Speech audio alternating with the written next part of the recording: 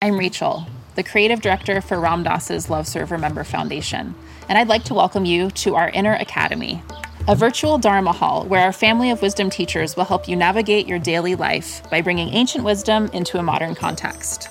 With over 200 hours of audio and video teachings, meditations, and practices from teachers like Ram Dass, Krishnadas, Sharon Salzberg, Jack Kornfield, Roshi Joan Halifax, Joseph Goldstein, and many more, the Inner Academy is your core resource for finding balance, presence, and navigating the ups and downs of your daily life. The Inner Academy has guidance for every step of your journey. Choose from an annual or monthly membership and gain access to past and future courses, retreat replays, virtual community, and much more. If you've been familiar with Love Serve Remember Foundation for a while, you'll know that most of our offerings are given freely or on a sliding scale basis. So when you subscribe to the Inner Academy, you're paying it forward and bolstering our ability to continue creating accessible offerings for all in the future, as Ram Dass wished for us to do. Be here now and start your journey with Ram Dass's Inner Academy today. For more, visit ramdass.org/Inner Academy. Worried about letting someone else pick out the perfect avocado for your perfect impress them on the third date guacamole? Well, good thing Instacart shoppers are as picky as you are. They find ripe avocados like it's their guac on the line. They are milk expiration date detectives. They bag eggs like the 12 precious pieces of cargo they are. So let Instacart shoppers overthink your groceries so that you can overthink what you'll wear on that third date. Download the Instacart app today to get free delivery on your first 3 orders, while supplies last. Minimum $10 per order. Additional terms apply. And the Buddhists would say, even though they use the deities, that they're empty. And that the deity and the perceiver of the deity co-arise in an interesting way. So are you a theist or a non-theist, would you say? I definitely love God. And that's my anything. That's my stance. That's the party. And everything that I'm trying to do is hopefully bringing me a more of awareness to be able to love God. And by loving God, I mean by loving the self and loving everything that you come into contact and being able to see the divine in all things through undifferentiated light. Now, when you get into undifferentiated light, then you get into no right or wrong. Now you're into almost a non-theistic thing, So you're into consciousness. And that, to me, that's what Shiva, the true meaning of Shiva, is the consciousness of infinite goodness. The consciousness of infinite goodness. The consciousness of infinite goodness. Wherever you are listening right now in time and space, I encourage you to take a moment, touch your heart, straighten your back, take a nice deep breath, and just say that to yourself or out loud a couple times. The consciousness of infinite goodness. Welcome, friends. Welcome to the Creativity, Spirituality, and Making a Buck podcast with David Nichtern on the Be Here Now Network. My name is Michael, your host and monologist. It's a pleasure to be here with you.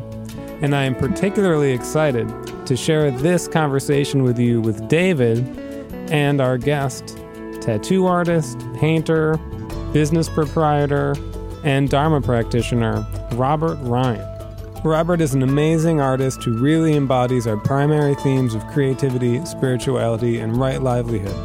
Creatively, Robert is a highly regarded tattoo artist who's created a distinct and sought-after style merging the foundations of American tattooing with the style of Indian Kalighat painting, an approach to deity depictions done very quickly with simple lines and bold iconic images practiced by artists outside of the Kali Temple in Calcutta. Robert is also a painter who has recently released a beautiful book entitled Deity, featuring many incredible paintings of Hindu deities with Dharma commentaries. You can acquire a copy of Deity, which is a beautifully bound and produced tome at Raking Light Projects.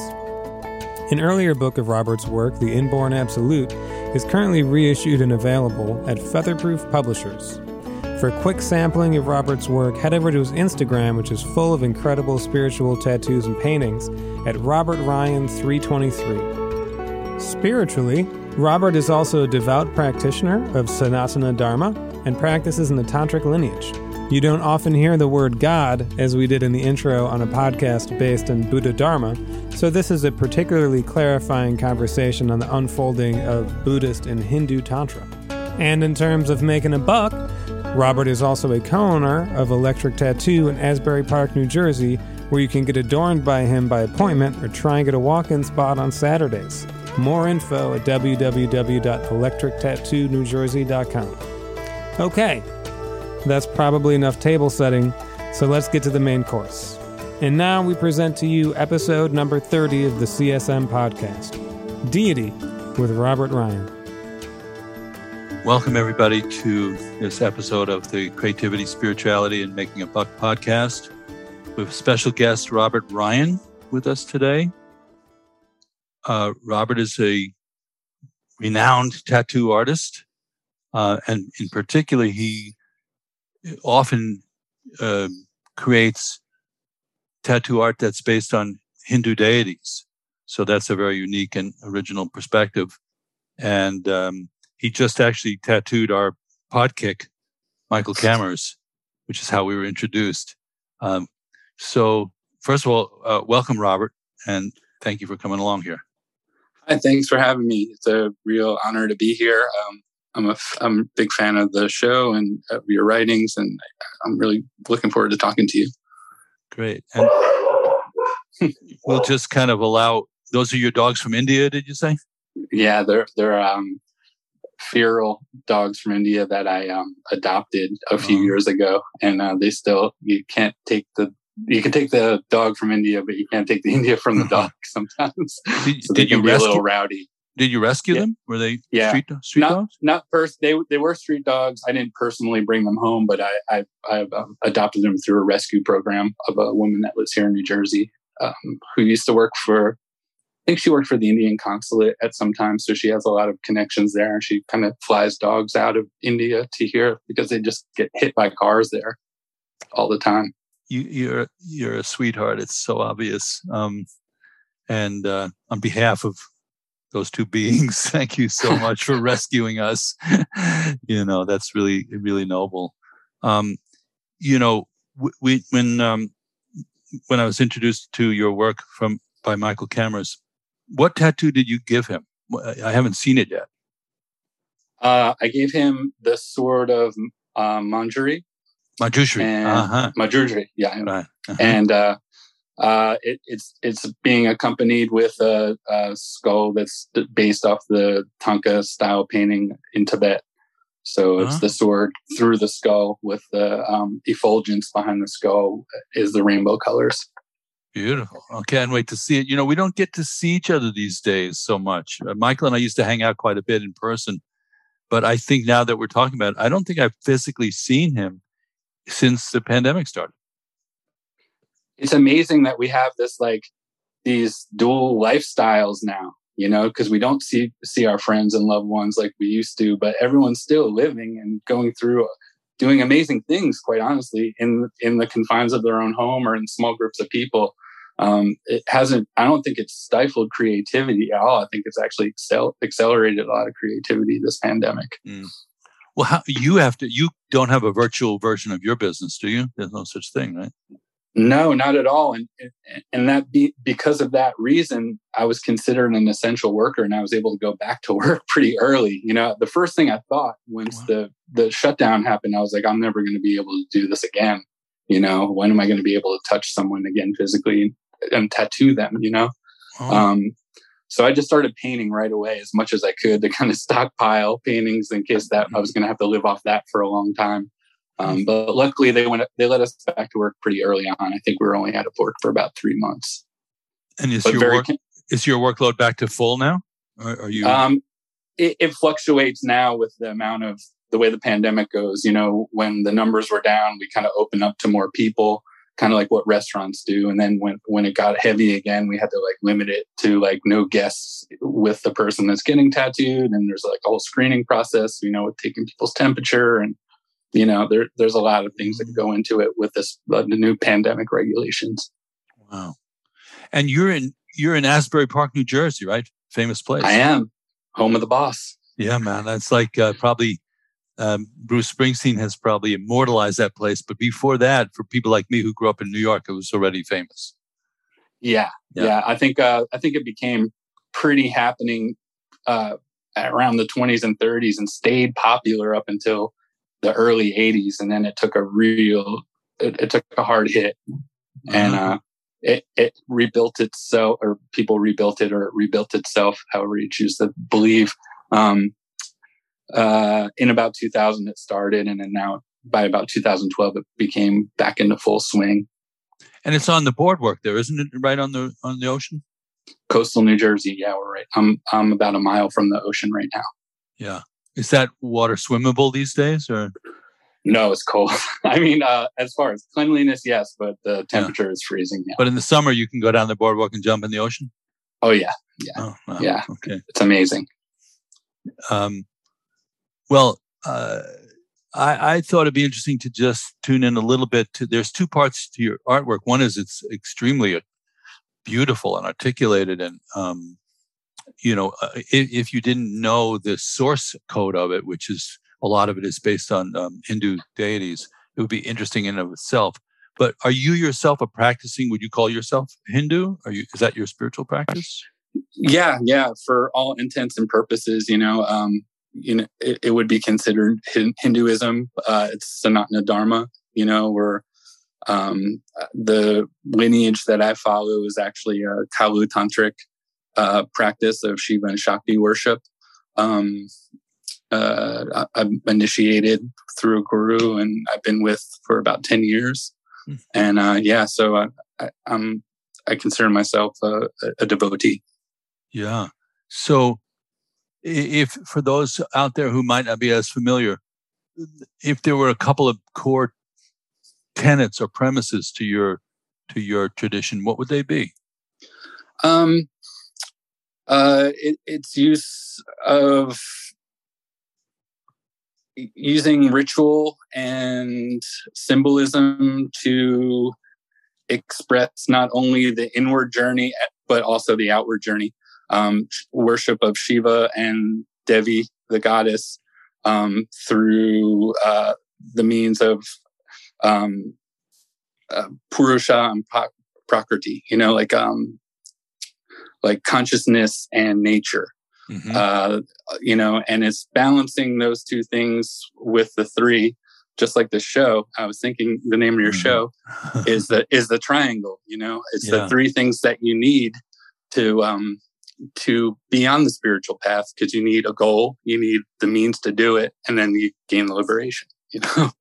So it's so interesting to these days, all the different traditions, the tributaries, stream so together in the West.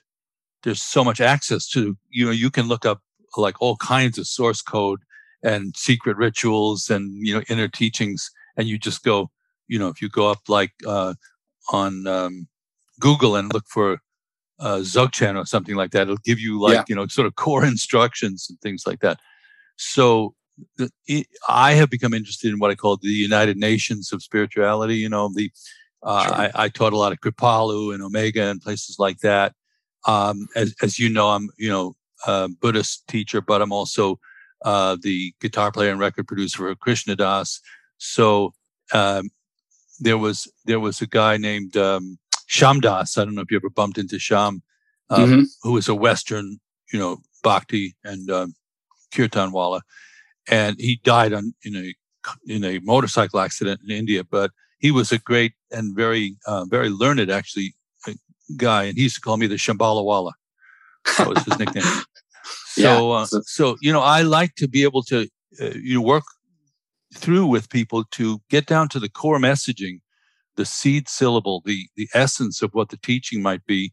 And I don't make the leap saying, oh, it's all the same, it's all one, because we don't know that until we really explore it a little bit more.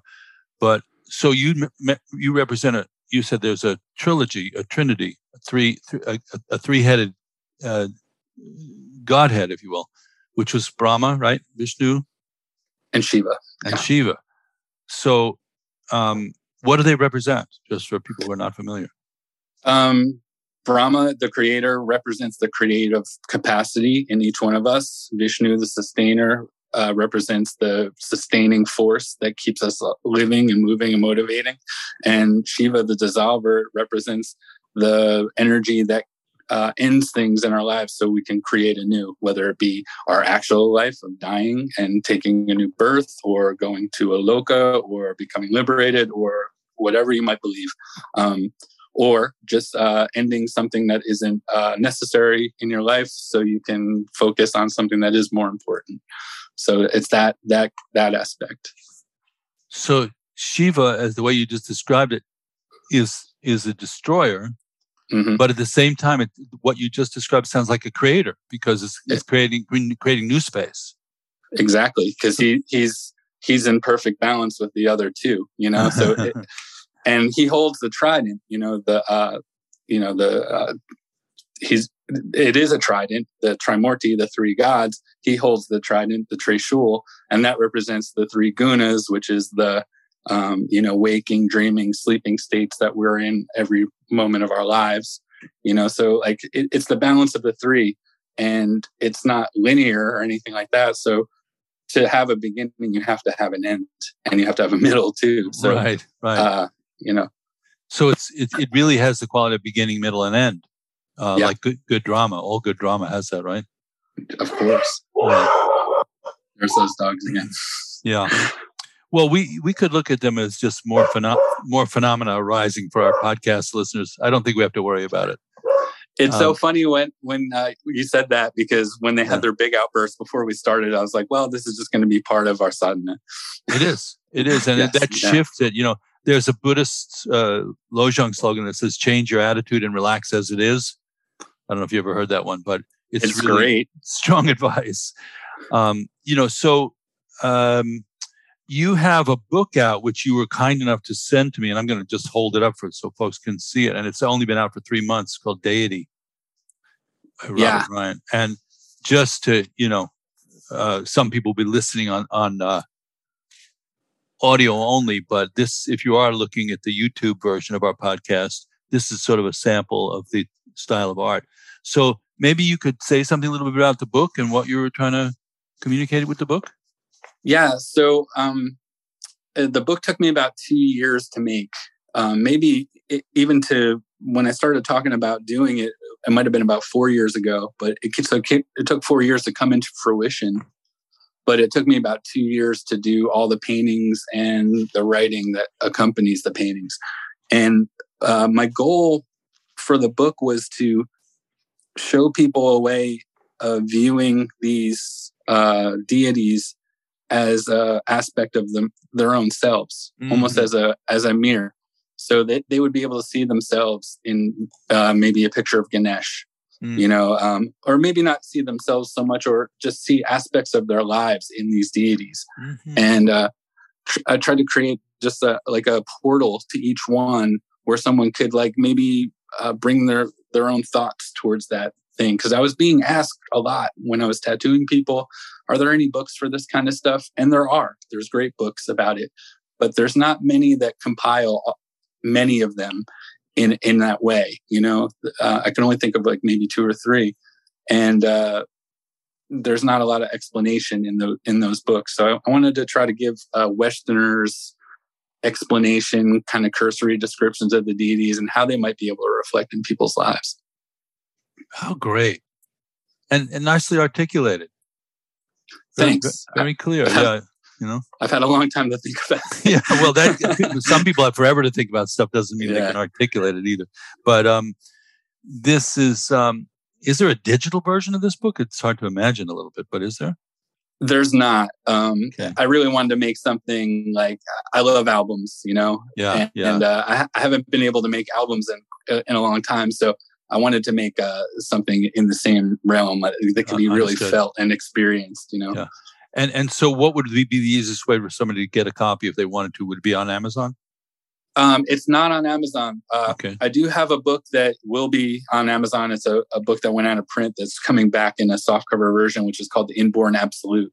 This book, Deity, is through a company called Raking Light Projects. and their website is rakinglightprojects.com. And if you go to my Instagram, you can find links to the book right there on my little homepage or whatever. Yeah. And we'll put it into the liner notes on the podcast too, so people can find it, because I think you don't see that many things these days that are analog. And in that realm of this is a book that it's big and you want to touch it and look at it and kind of live in it for a little bit. And it really does bring the deities to life, and then you have commentary about them. So I think, for example, my partner Monica and I were just talking about Tripura Sundari just last week, which she has a special connection with. Monica teaches Tantra and transformational practices for women. She's a lot of time in Thailand doing that. The beautiful, youthful goddess of the three worlds, the golden, glowing queen of the Sri Yantra, expression of spiritual discipline and devotion, the cause of health, and the aspect of calm. So, she's my favorite. I mean, that's right now, because we're on day 7 of Navaratri, spring Navaratri. Okay. We're chanting the Lalita Sahasranam every morning, a guru with a group of us in Zoom. And Tripura Sundari is the one. She hooked me into it. Wow. She's the one that holds me in this. I love her so much. And that aspect of the goddess. We were just talking about her last week. It's so. There's something we call tendril in the Buddhist tradition, Tibetan Buddhist tradition. You know the word? Yes. Yeah. I think I might have heard you talk about it before. I think I know it from your discussions. But awesome. It's amazing. I love that concept of it.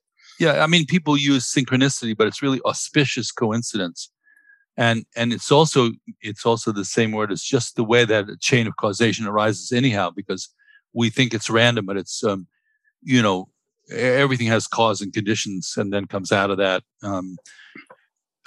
unless it doesn't, which is a different kind of aspect of reality, that there aren't, the non-causal aspect of it.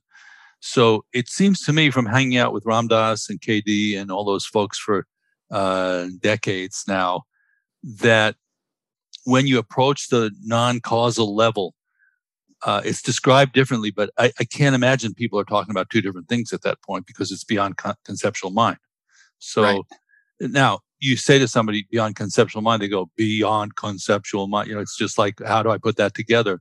But there's some kind of capacity to experience the world in a really direct way that does go beyond the narrative and the historical quality. And so, like Ram Dass, towards the end of his life, I don't know if you saw him do this, but he would go, I am loving awareness.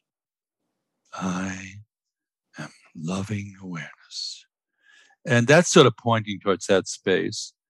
Buddhists sometimes point that space out kind of fairly sharply, maybe with a little bit of a stun gun kind of approach because the conceptual mind will keep trying to wrap itself around it and can't get there. But when you drop, all the baggage, all the formulation, and just experience the world directly, it seems like many of the traditions have a potentially similar root in that experience. You know what I'm saying? Yeah, I do. I think it's just being able to see the world through the heart and not through the mind so much, by bridling the mind through the technique of paying attention to your breath or meditation or chanting or being awareness in your actions, by narrowing your mind to that kind of focus and attentiveness, the heart gets to do more of the viewing. And then that's when you're really, truly experiencing things. And that's when synchronicities become a lot more common. You've been having these synchronicities your entire life. You just weren't aware of them because you're talking yourself out of this stuff all the time through your drama in your mind. Good advice out there. Of course, the rituals of these different traditions seem to, in my experience, appeal to different people, not exactly by personality, but by, sort of just how they put their world together. Like, for example, Zen, you take the Zen tradition, it's very sparse. There's not a huge amount of imagery. You're kind of simplifying, reducing, almost in a kind of deliberate way to not shut down the sense perceptions, but just elegantize and simplify them. Whereas, for example, when we have these, we've had these gatherings in Maui for the last 10 years, twice a year with Ram Dass and Krishna Das and various Buddhist teachers. There's always a really kind of, and the yoga teachers, and it's on the beach and people are hanging out, and there's a Tai Chi teacher, just sort of an eclectic gathering. But the different rituals that people are attracted to seem to mirror something about their persona, their personality. So the thing that's interesting about your book, and I'm going to recommend to people to check it out, is, sorry there. I don't know why this is ringing. Excuse me. So, some people are very drawn to, for example, the Hindu deities. They want it tattooed on their body, for example. Yeah. Okay. Or they see that symbolism, and they're completely magnetized to it immediately. And I've noticed it's almost like somebody going into, those food fairs, and there's an Italian thing and a Japanese. People just sort of gravitate towards their thing. And then they find like-minded people there. They usually find teachers that they can connect with and relate to. But what's interesting about those gatherings in Maui, is that we have clearly the bhaktis, are kind of the hosts, the Maharaji, the Neem Karoli Baba gang is hosting the party. And one time I just said to Ram Dass, I said, you throw a really good party. Because it's very, a lot of their culture is based on feeding people, taking care of people, just being a good host. So then you have the Buddhists from the sort of Theravadan and Mahayana traditions. You might have insight meditation or a Zen teacher. And then you have the Tantric Buddhists, like myself, who's just, I'm there as a guitar player most of the time, and or Robert Thurman or somebody like that.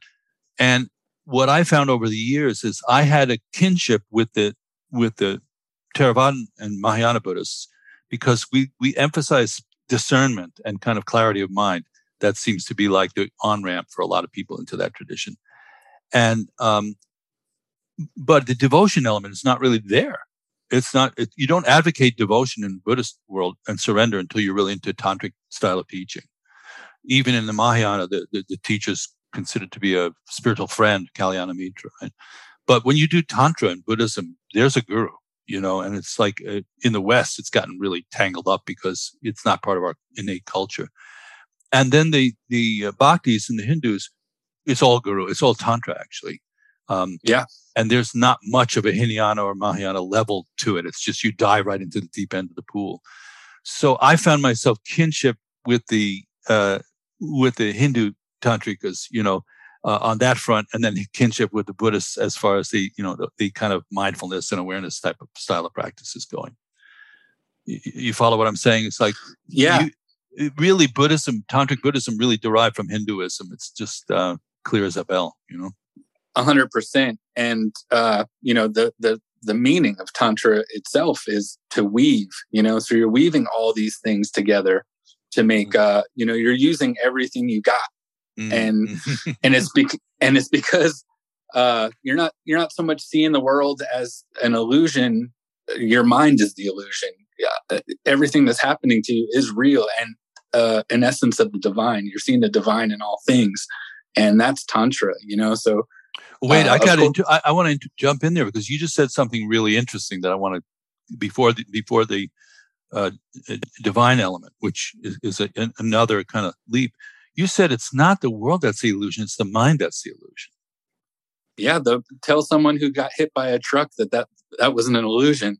but what got you hit by the truck might be the illusion that you can just walk around in the world like nothing, like that nothing is by the grace of the divine. And I am the creator of all these things. And I am the doer, that's where the illusion is, the illusion falls in our thoughts. And I think our thoughts are the things that need to be overcome in this world, not so much these external demons that everyone kind of piles a lot of the problems onto. It's our thoughts that can really defeat us in the end. Well, interesting. There used to be back in the 70s, the kind of root of this was my teacher Trungpa Rinpoche and Ram Dass, I was thinking, goodness gracious, Ram Dass coined the meme "Be Here Now" in the English language. That's a very big deal that somebody coined that. Yeah. Pith instruction and actually got close to a patent on it, But they used to, at Naropa Institute, when it was just a beginning place in Boulder, one summer, Rinpoche was in one tent and Ram Dass was in another tent. And then they would have occasional dialogues. And one thing that emerged, and I want to launch us into your what you're saying about the divine, was this notion that Trungpa Rinpoche was very big on, which was non-theism, that Buddhism is non-theistic.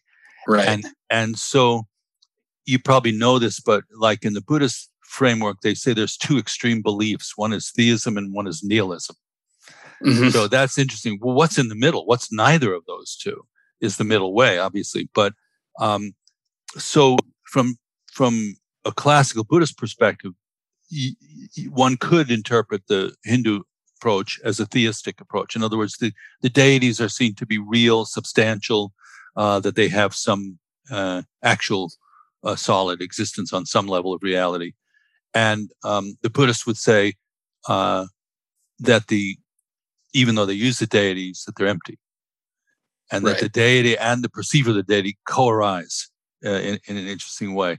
So are you a theist or a non-theist, would you say? I definitely love God.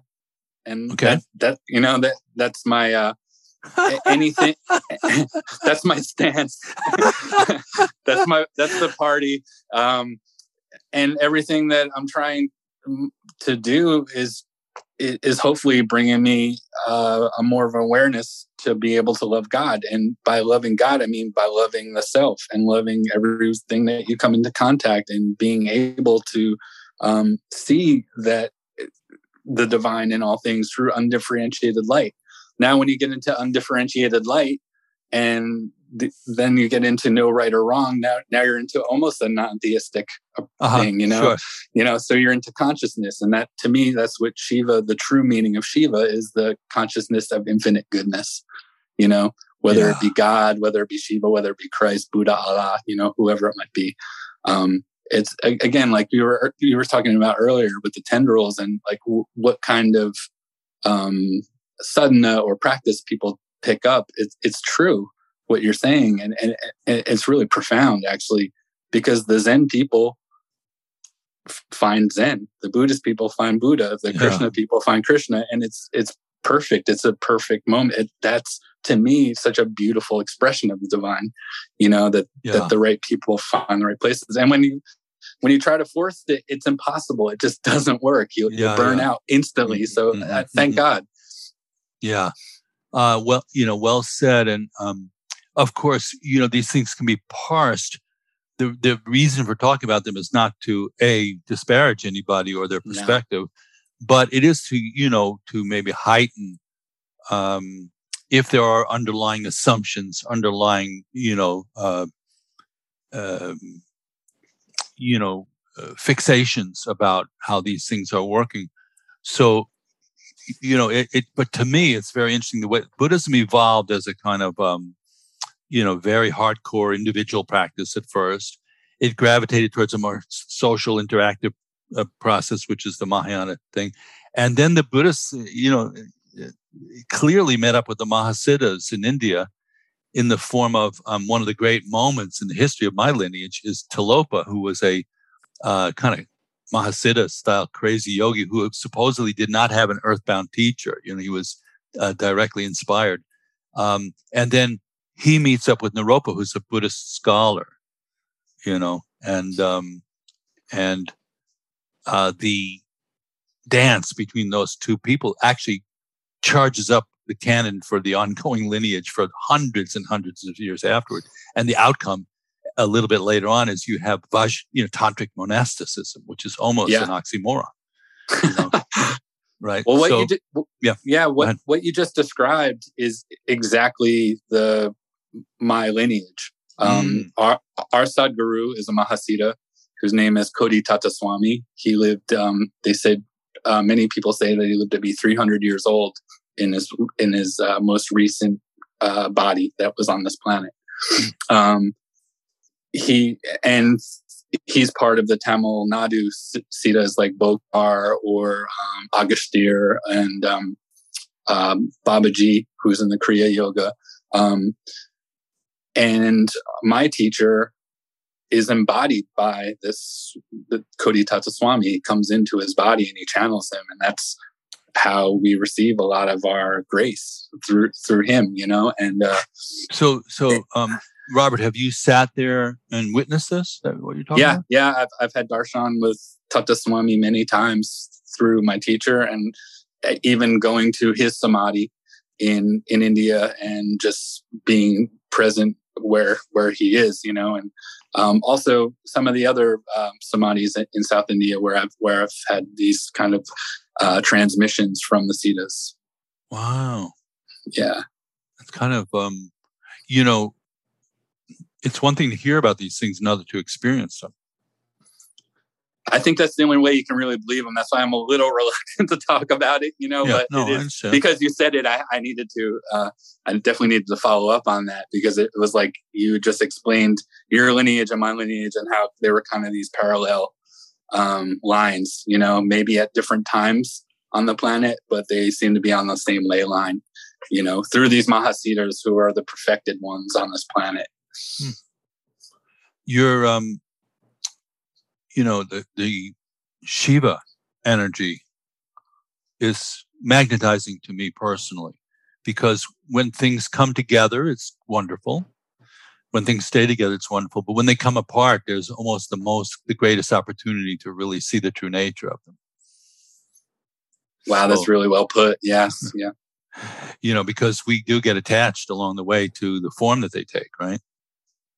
Yeah. And, he, like one of the names of Shiva is Rudra, and it's he that takes away all suffering. And sometimes by taking away that suffering, it can be very difficult for people to experience because they're clinging onto it so hard. So that they might experience suffering in the taking away of their suffering, maybe holding on to a loved one too close, or holding on to a material thing too close, their job or whatever it might be. Any sense of identification, once that's stripped from the person, they're able to really experience life in the truest, best form of themselves. But it takes a lot of letting go, How does Narayana fit into that scheme of things? Narayana, as Krishna, as far as I know him as Lord Krishna, or Vishnu, Narayana and Shiva have this kind of back and forth. He who, like, Shiva is always worshiping Narayan, Narayan's always worshiping Shiva. And it's kind of like the two sides of the same coin. And then Brahma is in the weird. There's a very strange kind of relationship with the three in the forms of worship, because there are no temples to Brahma, because there's a curse to Brahma, Oh. So what do you mean? There's a curse to embodying the form too much? Or? No. So the story is, can I tell the story real quick? Sure, yeah, of course. Yes. Okay. So there was a column of light that came from the ground, or it actually they didn't know where it came from. And Brahma and Vishnu are looking at this column of light. And Brahma was like, I created it. And Vishnu was like, I don't think you did, because it's been here the whole time. I'm not sure. It has they're kind of going back and forth. Well, where does it end? Where does it start? So Vishnu takes the form of Varahi, and digs into the ground to try to find the bottom of it. And Brahma hops on his swan and goes tries to find the top, and neither one can find a beginning or end. So Brahma thinks he's getting towards the top because he sees a flower falling, and he's like, "Oh, I must have been near the top." And he asks the flower, "Where's the top of this column of light?" And he's like, "There is no end, you know." So he's like, "Well, I'm going to bring you down as proof that I found the top." And he goes back down. Vishnu was like, "I can't find the bottom of this thing." Brahma's like, "I found the top. I brought this flower down from the top of the column of light." And Shiva comes out of the column of light and said, "You're a liar. There is no beginning or end. Light is infinite. Because you lied, no one will ever worship you in any kind of ritual or temple." And that's the curse of Brahma. And then the certain flower, I can't remember the name of the flower, but that certain flower is one of the only flowers that you will not be able to use in a puja. It's inauspicious. Wow. How utterly cool. Yeah. So Narayana, I was working on a record with Krishna Das, and I had a dream that we were in the studio working on it. And now remember, I'm a Buddhist, so this is like, more of my subconscious gossip is from the Buddhist tradition and so forth. However, I sometimes leap over or jump over into parallel tracks for a minute. So in the dream, we're in the studio, and we were working on the music, and then all this energy came into my body in the dream, and I kind of just felt completely uplifted and literally levitated up into the air in a recording studio, mind you. And then I heard this voice, and it was, we were working on Narayana. We worked on a huge production with like 96 tracks of like vocals and instrumentals. We just did like really big production on it. And the chant was around Narayana. And the voice said this: "I am the one who knows who I am. I am the one who knows who I am." Didn't make any sense to me at all in the dream. I had no precedent for why I would have said that or what the meaning of it was.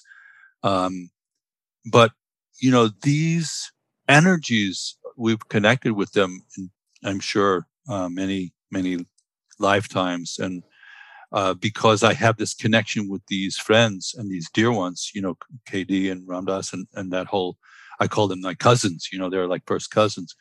Sometimes you get, some feeling of the deities. Krishna in particular, obviously comes through pretty strongly. And it's so beautiful, Robert, to hear you talk about this. It's really lovely. You clearly have a strong connection with it, and something's coming alive when you're talking about it. I just want to share that with you. Oh, thank you. That's a huge compliment. And Narayana, like in many of these slokas, and like probably a lot of the mantras or whatever was in that song, a lot of them end in the last lines. It will say, "He who chants this daily will receive peace in the three worlds." And that you've received a vision of Narayana in your dreams, and that's one of the three. Waking, dreaming, and deep sleep. Those are the three worlds. And of course, with your practice and everything you're doing, you're going to be charging up in all three of them. Yeah. I am the one who knows who I am doesn't really delineate. It undelineates subject and object, that it just goes, it starts to go into a cycle, So this now, the spirituality is so strongly an element in who you are and what you're doing. I mean, this is, you would, it just looks from here, if you were not like a tattoo artist, you'd be a priest of some kind. That would be my estimation of your, manifestation. So it seems like you are being a priest through being a tattoo artist, which is creativity and spirituality there. Those are kind of very interwoven for you, no?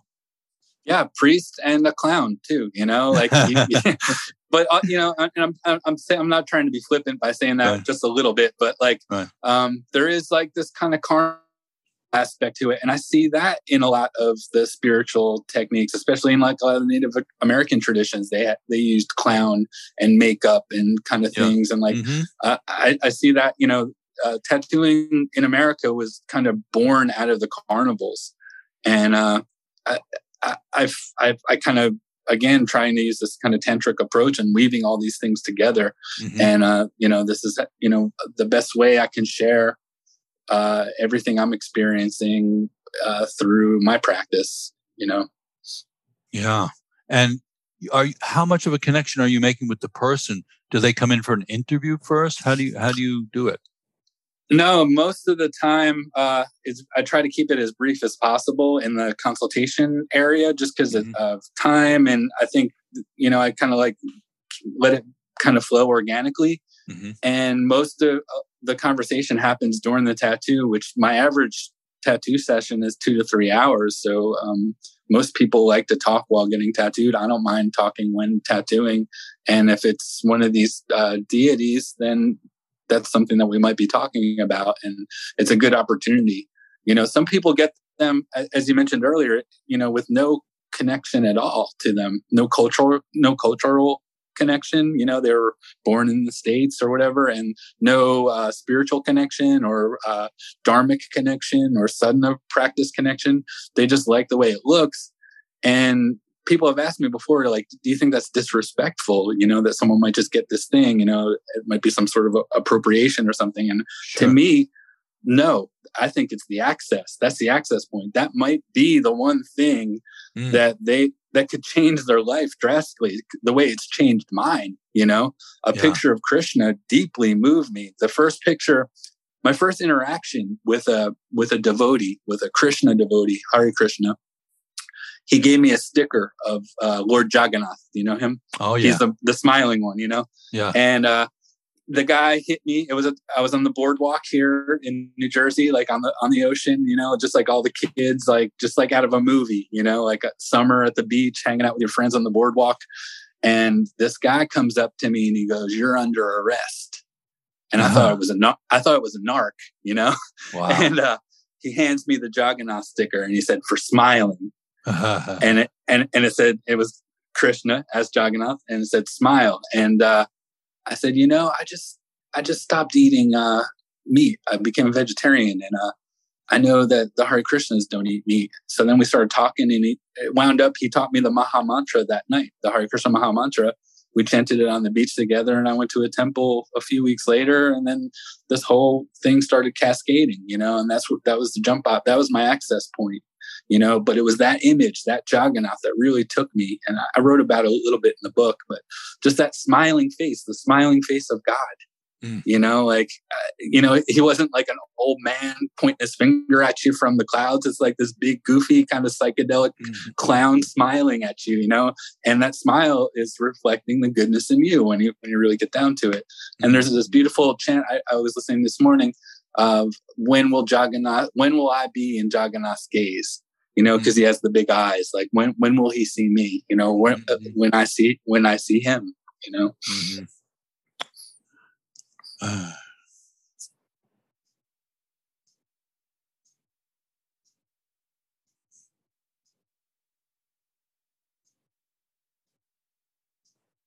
I know they used to use that technique at Grateful Dead shows.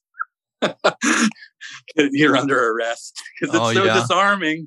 Of course, you're at a dead show, probably a pocket full of liquid LSD or something, and all of a sudden someone comes up to you and says you're under arrest. What a way to get your attention. Well, as you may know or not know, I was at one Grateful Dead concert, only one, but I was playing at it. Wow. And with Krishna Das, or? No, this is way back. This is way before I knew Krishna Das.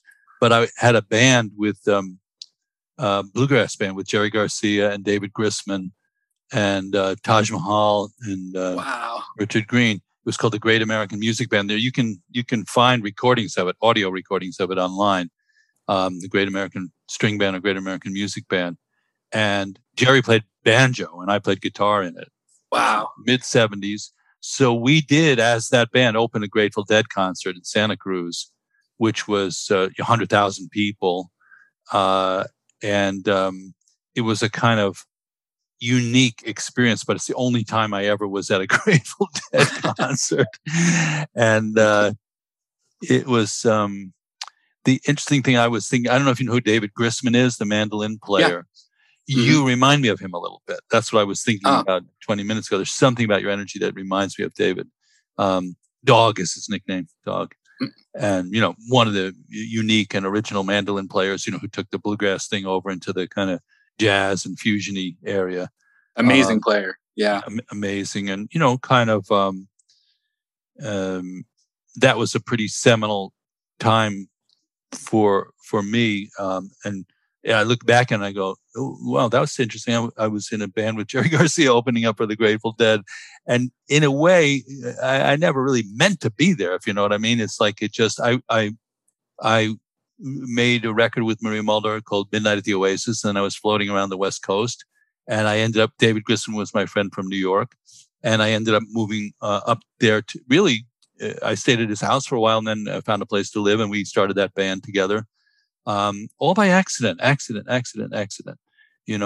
no accident. Yeah. No accident. Come on. I'm saying it with the tongue in cheek because it's not an accident either. That's I know exactly what you mean. Yeah. So, you didn't plan to be in a band with those guys and do the thing. Yeah. But just the way you described the onset of your spiritual journey, which was, just bumping into somebody. I think this is a pretty common thread for most people. And when they ask, a lot of people ask, how do I get into something like this? In a way, it comes to you better than you go to it, if that's orchestrated. Otherwise, people maybe, try some different things, try going to a concert or a workshop or a training or something and see how it fits. But there's more magic usually in this area where you kind of find your, a perfect example of this for me was Trungpa Rinpoche would just connect with people. He was hailing a cab in New York City and Allen Ginsberg was hailing the same cab. And that's how they met. That's how Allen became his student. And there's another story about Rinpoche was in Boulder with his, small group of students at a cafe and a guy just walked past the window and Rinpoche said, just go get him, go get that guy. And they brought him in, and that guy turned out to be the Dorje Lopon, or the Master of Studies for Trungpa Rinpoche's community, So, and myself, I just wandered into a yoga studio in Boston when I was studying at Berkeley, and Trungpa Rinpoche was teaching a workshop there that weekend. So your connection with India is pretty strong. It sounds like you have gone to India in the mode of looking for a connection. Is that right? Yeah, I before COVID, I had traveled there each year for 10 years. I started pretty much on my own. I had met my teacher, my guru, but he wasn't in a position to take any students at the time. He's young. He's actually younger than I am. Mm-hmm. And what's his name? Can we say his name is? Yeah, it's Rudra Abhishek. And he had mentioned me places that I should visit, but I started going there with him maybe about 5 or 6 years ago, about 6 years ago. And when we started traveling together, it was much more focused. We were doing a lot more sadhana. He knows all the places. He has the connect. He's as much as an amazing teacher. He is a great guide and. He knows how to travel very, very well. So, but the first few years that I just went by myself and, spent a lot of time in Varanasi and Vrindavan, those two places. And I always wind up going back to Varanasi anytime I travel there for at least a week, just to see it because I'm so blown away by it. And what's their reaction over there to your tattoos? Is there any... because as you said earlier, there could be this feeling of like taking sacred imagery and putting it into a profane context. Some people would take issue with that, right? Yeah. I would say 99% of the time it's positive, and, okay. Yeah. And, Indian folks love decoration. The best part for me with tattoos in India, there's not, a pre-conceptualized version of it the way it is here. Like a certain person has a kind of a certain kind of person in America has a tattoo almost. There's a lot like this kind of stereotypical biker or whatever, sailor or criminal. And that's an old-fashioned thing. Now everyone has tattoos, but it's still there. it's always kind of under the rug there, that kind of idea. In India, no judgment at all. People just love tattoos. When they see them, they love them. They love getting them. It's not the same, and they're also not trying to align themselves with like a subculture of tattooing either. It's just like, to them, it's just another way of expressing. And like some of the coolest tattoos I saw were on old Indian women that got them when they were like very young, and they just aged so cool. And they just, it just told such a story seeing them. Mm-hmm. But yeah, so I would say it's been rare that I've received any kind of negative attention. And also, if you travel there, you kind of realize that attention is something there. Like if someone's staring at you, it might not be like a mean thing. At first for me, it was disarming. Like they just, they look at you for a longer time. They don't avert their eyes to you. They study you. And I think that's something really beautiful about that culture there. But at first for me, like, I was like, well, does this guy want to fight me? And then also, just being like a tourist and being white and having tattoos and being tall and all the things, just not common. So, you might attract attention, and differently than someone without tattoos. But for the most part, it's been positive. It sounds like talking about weaving, that you're weaving those trips back into your experience here in Asbury Park, New Jersey. Yeah.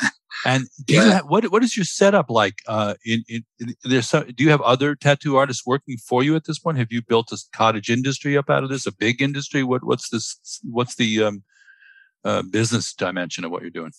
I have 2 business partners, and we've all been tattooing over 25 years. I've been tattooing 25 years, my other partner 28, and the other one 32 years.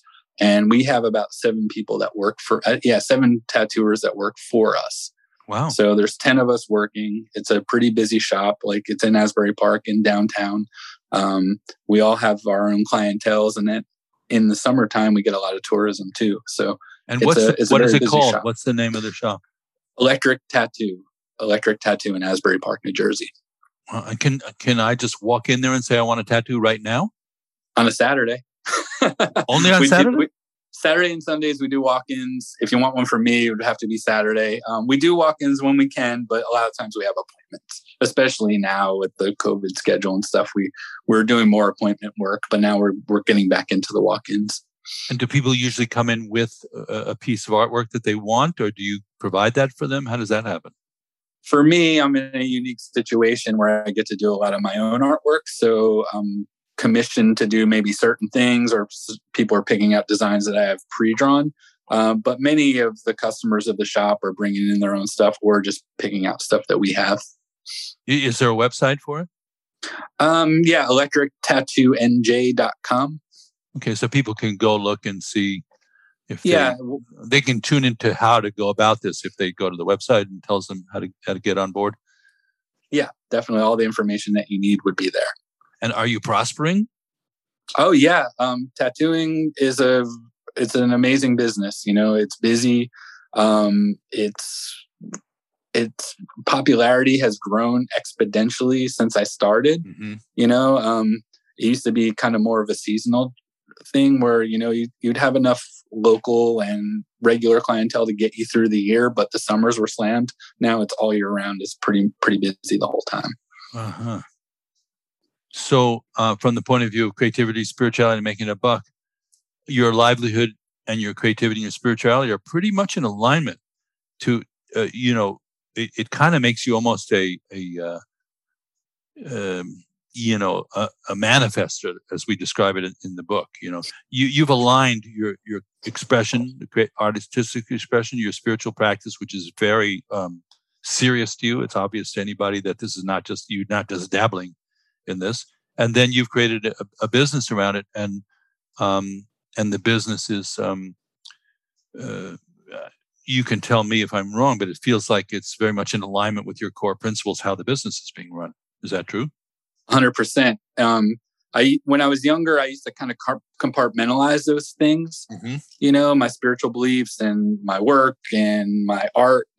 But Once I opened up to loving God and having, trying to bring consciousness into my life, I was able to open up to all three and realize that they weren't mutually exclusive. That it was one thing, and you could balance the three of them in such a way that each one provides for the other. Mm-hmm. Yeah. So they inform, it's interesting how when, if there's something unhealthy about the business, it's really, I talk about it like acupuncture. Like, for example, if I go to an acupuncturist and I say, my kidney, there's a pain here, they put a needle in my toe. And I go, right. Wait, no, I'm talking about over here. This is where it hurts, So that idea of like sometimes, and I talk about this in the book, that business problems are really spiritual problems in disguise. And sometimes, creativity problems are really spiritual problems in disguise. There's a kind of acupuncture-like diagram going on there. So, but I think this is a new, it's a challenging proposition to achieve that level of integration, which is why I decided to address it, because there has been a tendency for centuries to isolate the spiritual and temporal domains. Yeah. It's interesting to hear you talk about Hinduism in a way that is so integrated. I don't always hear that. It's like there's this whole other world here in which these deities are occupying, and it's very pure, and it does not have anything to do with your sense perceptions or your appetites in life or sexuality or food or family or anything. It's over here, and you want to transcend that to get to this. And then the other approach is the materialism thing is way, way off on its own. And just look, shut up. The point is go out and make a lot of money and stop with this fairy tale stuff, And so the idea of integrating them is just something that really attracted me from the early start of when I got into this stuff. It's like, what would the world look like in which there wasn't a spiritual temporal, a diaspora going on, Yeah. Yeah. That's a really good point. I think about the rishis a lot, because they were all grihastas. They were all householders. They were all married. They weren't monks. And these are the ones that provided us with the greatest works, everything that we chant, everything that we know, every kirtan, every bhajan comes from the rishis. And, they also had to live a life of a householder, a married and going, I think, and that to me, it's the ultimate way to put your practice into practice, and your, through your life, and live a life. You can go to a cave, but you might not ever get a chance to apply what you've learned in the cave if you don't leave. Yeah, it is so. It's very encouraging for me personally to hear you talk this way, because, frankly, this perspective is not as obvious as it might seem. It's not a common thread, and you do deal with people who are materialists, and even to the extent that their outlook about life itself is materialistic. And I mean in the literal sense that the material is what there is, Yeah. And then you have the spiritual people who go like, well, the material thing is, just a downgrade, and you just don't worry about that. You pratyahara, you close off the sense gates, you become, pure, you become an ascetic. And, when I studied with Trungpa Rinpoche, he introduced this idea of these Shambhala teachings, in which really it's rishi training. So we've created this, this portal called dharmamoon.com, which Michael Cameras, our mutual friend, works with me on, and a lot of people are working on. And the whole idea is, one of the things we say is when the sun of Dharma shines, the moon of Dharma reflects all that brilliance in the form of culture, art, civilization, society. So that's the reflection, and that's why we call it Dharma Moon. And it's so in those teachings, the way they come down, things like art and culture are really important. Whereas in the ascetic teachings, people say, "Oh no, that's just distraction through the realm of the senses." So it sounds like we really, and the Rishi portal. It's just interesting. I've said before, this is Rishi training. I mean junior Rishi training. I'm not talking about the big ones, but to learn how to master your entire world, integrate your world, have your spiritual values reflected in how your shop runs. But it's really challenging. Oh, There's yeah. nowhere to hide. that's the battlefield. That's the Kurukshetra of the Bhagavad Gita. It's the fight of Durga when she's killing Mahishasura. The battle's always happening. That's why all the gods and all the saints and all the Buddhas, they all have the weapons and everything. It's like, you have to be vigilant. It takes effort, and that, I guess that's the best way I can say it is it takes a lot of effort, but those efforts reap so much reward. Yeah. And are you a family person? Do you have your own family? I'm married. We don't have children. But it's me, my wife, Megan, and the dogs. Yeah. Sweet. And you live right there in Asbury Park? I'm in Neptune, the next town over, which is even a cooler name. Yeah. Well, so, first of all, thank you so much for sharing your world. There's such a strong feeling of heart, Robert, coming through. It's sort of unmistakable. And is there anything that you would want to, let people know about? Any famous last words before we have to close up? Like any message or any thing you want to draw them towards or anything like that? I'm not really. Nothing's. I'm first of all, I'm honored and thank you for the kind words. And this has been a great conversation. What we're doing right now is such a huge part of what a spiritual life is discussion of spiritual topics, and we use this word spiritual, and it's just a discussion. Any discussion is a spiritual discussion between two people, if you love yourself enough to see it that way. Yeah. Well, thank you. I'm just going to hold your book up again, Deity. Oh, thank you so much. Okay, and it's Raking Light Projects. That's how you can look it up. Or I guess we could look for Robert Ryan on Instagram. That would be another way. Yeah. It's Robert Ryan 323 on Instagram. And then the website for the Tattoo Center again? electrictattoonj.com. All one word. Yeah, fantastic. And a special shout out to Michael Cameron, because we've decided a new title for him. It's Podkick. That's amazing. Yeah. He's my pod. I don't know if anybody has, I guess people have podkicks, but it was part of the entertainment environment I grew up in. You have the first actual as a term, podkick, which really? Is wow. Are we coining a phrase? That's I think exciting. You are coining a phrase. Yeah. That's amazing. Well, so I'm here for it. Yeah, good luck for everything that you're doing. I hope that we can stay friends and stay in touch. I can't wait to meet you in person. I'm sure we will. I'm looking forward to it. We have a few mutual friends, and we need to cross paths, Yeah, and when the thing calms down a little bit, Michael and I will take a drive out to your shop, okay? Yeah, come visit the Jersey Shore rock and roll mecca of Asbury Park. It's something else. So be safe, be happy, be healthy, and all the best to you. There you have it, folks. Episode number 30 of the Creativity, Spirituality, and Making a Buck podcast with Robert Ryan. That one was particularly fun for me. You could say that both David and Robert have left their mark on me. That's right, folks. It's the outro monologue. It's 2 a.m. in New Jersey, and we improv a little more on the end here. There's a certain number of things that need to be said, but first and foremost, thank you to Robert for joining us. Thank you to David for teaching. Thank you to everyone at the Be Here Now Network for all their hard work to continue Ram Dass's legacy and to continue just putting out so many great discussions and teachings around Dharma. Also, if you'd like to hear more discussions with Robert, who is really great at articulating Dharma and at being a compelling conversationalist, you can check him out on the Duncan Trussell podcast. I know there are many of the friends of this podcast who are also Dunkites, as David calls him. That was where I first was exposed to Robert.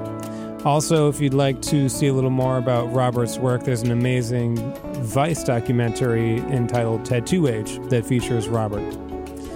If you'd like to connect with us at Dharma Moon, our global online mindfulness platform, Head over to www.dharmamoon.com. We always have lots of amazing programming if you'd like to study with David and connect with us in community. Every month we have an open community sit.